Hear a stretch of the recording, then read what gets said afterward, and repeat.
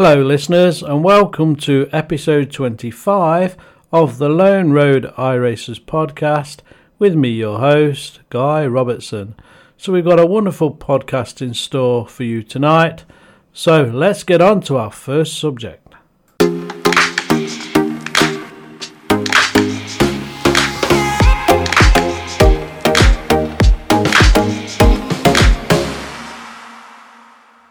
So, the new season build is imminently upon us, so I thought I'd have a look at a couple of the new cars that, specifically for road, that's already been released and announced by Iracing in their teasers.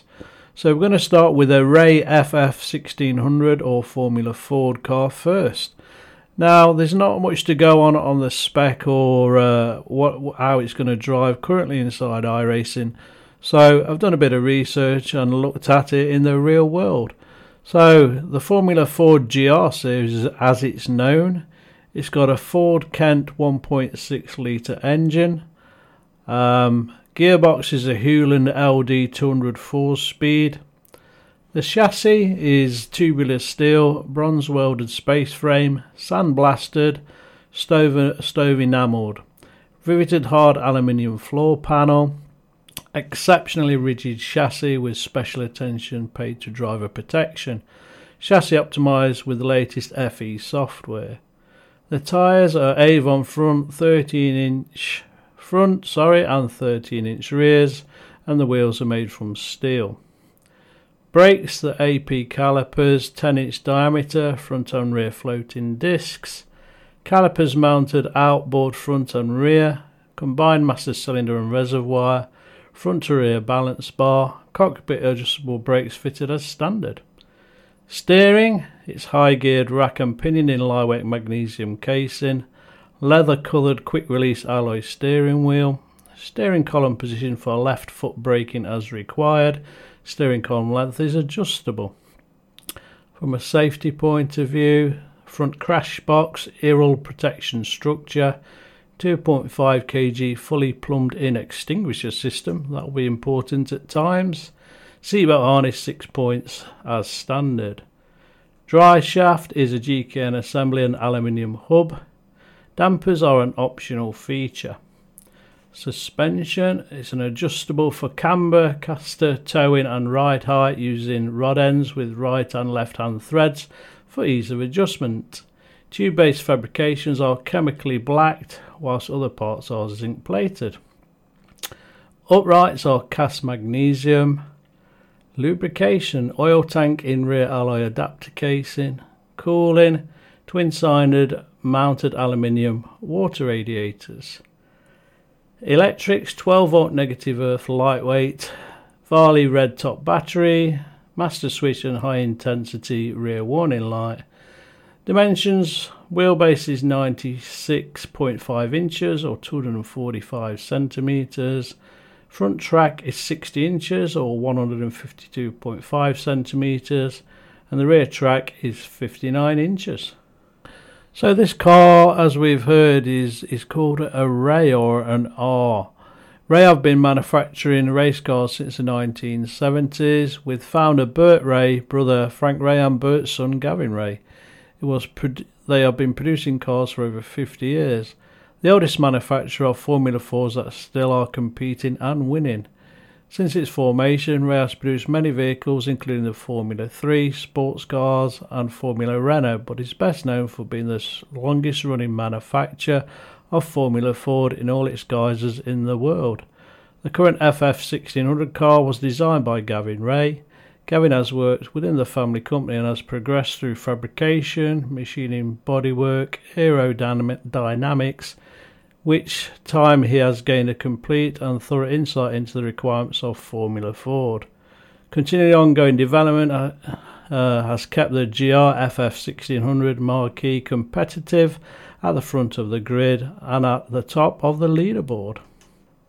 The car's actually made in Croydon, Surrey, folks, so if you're a UK person, maybe they've got a bit of a showroom, so if you're interested, if you want to look up Ray Formula Cars, the address is Swift Centre, Unit 16, 41 Imperial Way, Croydon, Surrey. Inquiries at rayracecar.com So I suggest you give them a look if you're really into your Formula Fords, folks.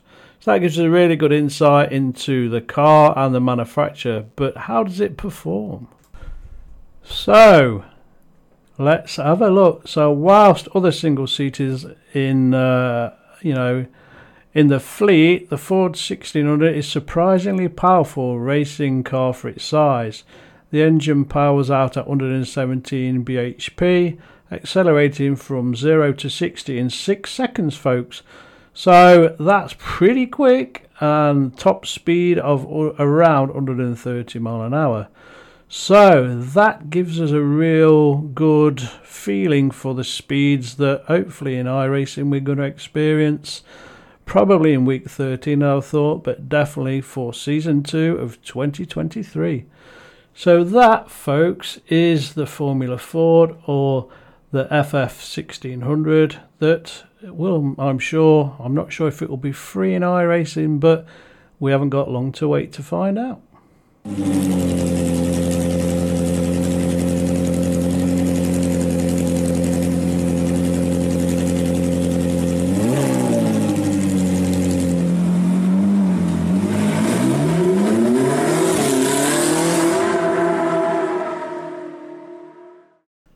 Our second car teased by the iRacing gods is the Renault Clio Cup. Wow, personally I'm really looking forward to racing this little power monster. Close racing, shortish tracks, it's gonna be epic. So if you want to see it in action, it's on YouTube. If you put in new content, Renault Clio Cup iRacing, you'll clearly find it. It's as of today had 1.2 thousand views already, all thumbs up. So what is the car? So it's going to be a single make championship by Renault. Has been some of the Europe's most approachable lower level road racing series for nearly 6 decades, originating in 1966 in France with the Gordini. The first generation Clio debuted in 1991. By which point most major European countries had a series of their own. After a brief hiatus, the Clio became the marquee of choice once again in the early 2000s and has been Renault's car of choice ever since. The 5th generation Renault Club car debuted in 2020 and has been adopted by the 5 active Clio Cup series across Europe. Powered by a Renault HR13 engine, the car weighs just 1,030 kilograms with a 2,579mm wheelbase, making it quick and agile and a fun experience for all drivers of all skill levels. So the car, it has a Renault HR13 4-cylinder 1330 cm turbo engine, transmissions sequentially controlled dog clutch box with 6 gears and controlled ZF diff, suspension front McPherson rear H-axis, brakes discs front ventilated 280, rear solid at 238 diameter, wheels single piece 7x17 alloy, tyres are Michelin S9M in the dry, or if we ever do get rain, P2H rain tyres. Dimensions: wheelbase is 2,579mm and its length and width is 4,050mm and 1,988mm. The fuel tank is a FIA FD3, and as already mentioned, it's a very light car at 1,030 kilograms. So in the UK we've seen the Renault Clio Cup, usually supporting touring cars on the TV and in real life. So let's look at how this little car has performed in the UK race. So the series first winner of the inaugural race for the Renault 5 TLs, it was held at Brands Hatch, and the winner was Maggie Leon in 1974. The series, known as the Courier Connections Renault UK Clio Cup, are now held as a support race to the British Touring Car Championships. The series previously supported the British leg of the World Series by Renault event. The series saw subsequently these cars: Renault 5 TL, Renault 5 TS, Renault 5 GT Turbo, Renault Clio 16 valve Mark 1, Renault Sport Spider, Clio Renault Sport, Clio Renault Sport 182, Clio Renault Sport 197 in 2009, and the current version of Clio Renault Sport 200. Series past champion winners include Andy Prieu, Jason Plato and Tom Onslow Cole. Other than that, the past drivers of this series that were notable outside of racing are Andy Ridgely of the pop group Wham in 1985. Wow, there's a real pub quiz question for you there. And Rowan Atkinson as well. He's also raced it in between 1984 and 1990. The car has since re-emerged for a union race in 2004, which Rowan Atkinson aimed to complete, but unfortunately, due to illness, he had to pull out. But end of the day, guys, we love the Renault Clio. I'm looking forward to racing it on iRacing. I'm not sure what class it'll be, whether it'll be between touring cars and maybe below touring cars, or in between the GT3s. So I think probably something like a D class. So not long to wait. I hope it's free personally, and I can't wait to race it on iRacing. Can't wait, folks.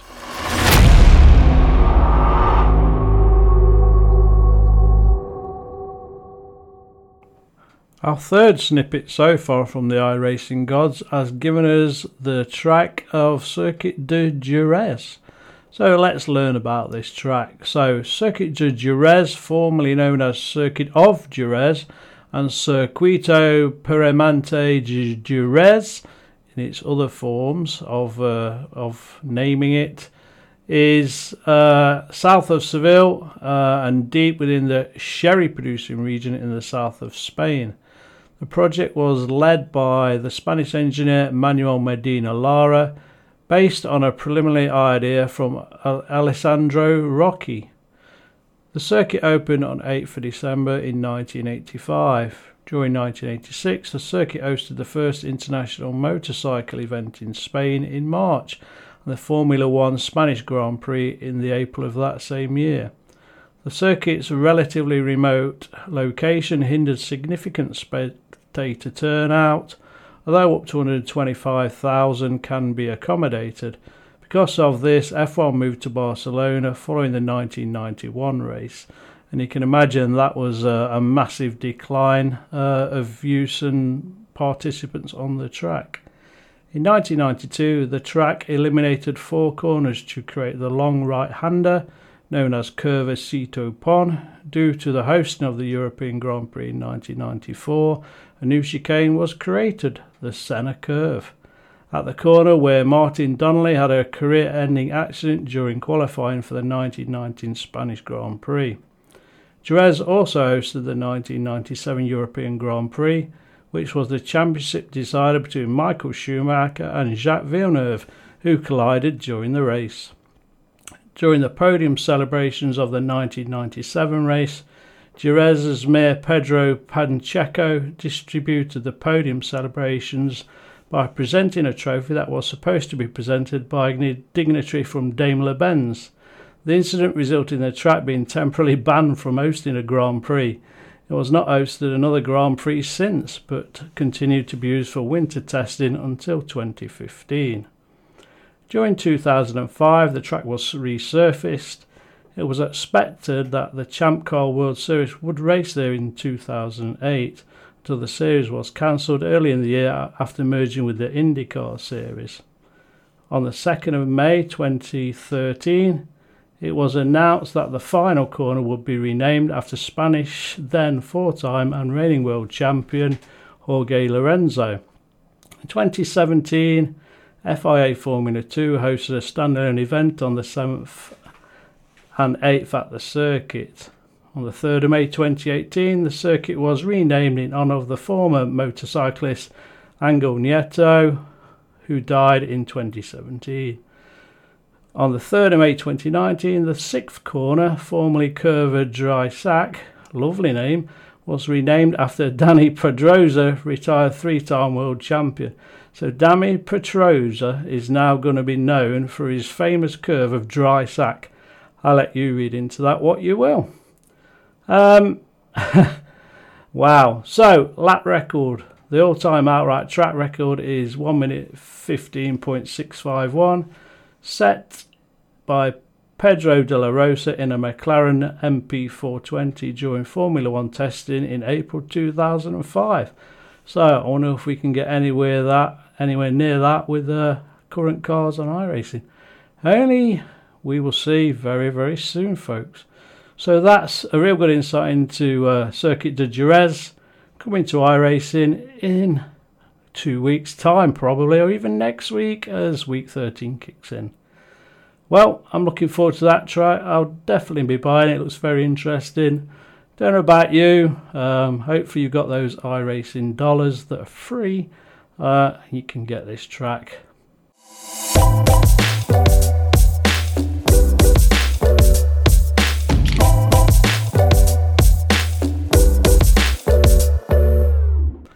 Well, this is the usual bit of the show, folks, where we talk about what cars are coming next week on what tracks. But unfortunately, we are a few days away from the end of Season 1 in 2023. Already, doesn't time fly when you're doing lap after lap? Hopefully getting some top 5, some wins, and not so many punterino from the man behind you, or the lady, of course. So, what is up and coming? Week 13, folks. Now, if you're new to iRacing, you might think week 13 is brilliant. It puts strange cars on strange tracks. But you've got to remember a couple of simple things. Some races affect your safety. Now, this is the primary reason I'm talking about week 13. Have a look and see if it affects your safety rating. If it does, if at the end of week 13 and you are SR2 or below 2, you will get demoted without a shadow of a doubt. So you have got to drive wisely, I would say, and look after your safety rating. iRating, some is affected, some isn't. So if you're monitoring your iRating, please keep an eye on that as well. But I'm mainly telling you this because it is week 13 and some people forget it does affect your iRacing and your SR, and it will get you demoted if you're not wise to that fact. But enjoy week 13, folks. I'm looking forward to the new season build. Personally, I'll be having a quick few goes at week 13, but I will be playing Call of Duty to protect my KPIs, shall we call them. So, until then, folks, what's up and coming next week? So we have an interview from 2 drivers from across the Atlantic, from America and Canada. So look forward to that, and I'll see you on the track very soon.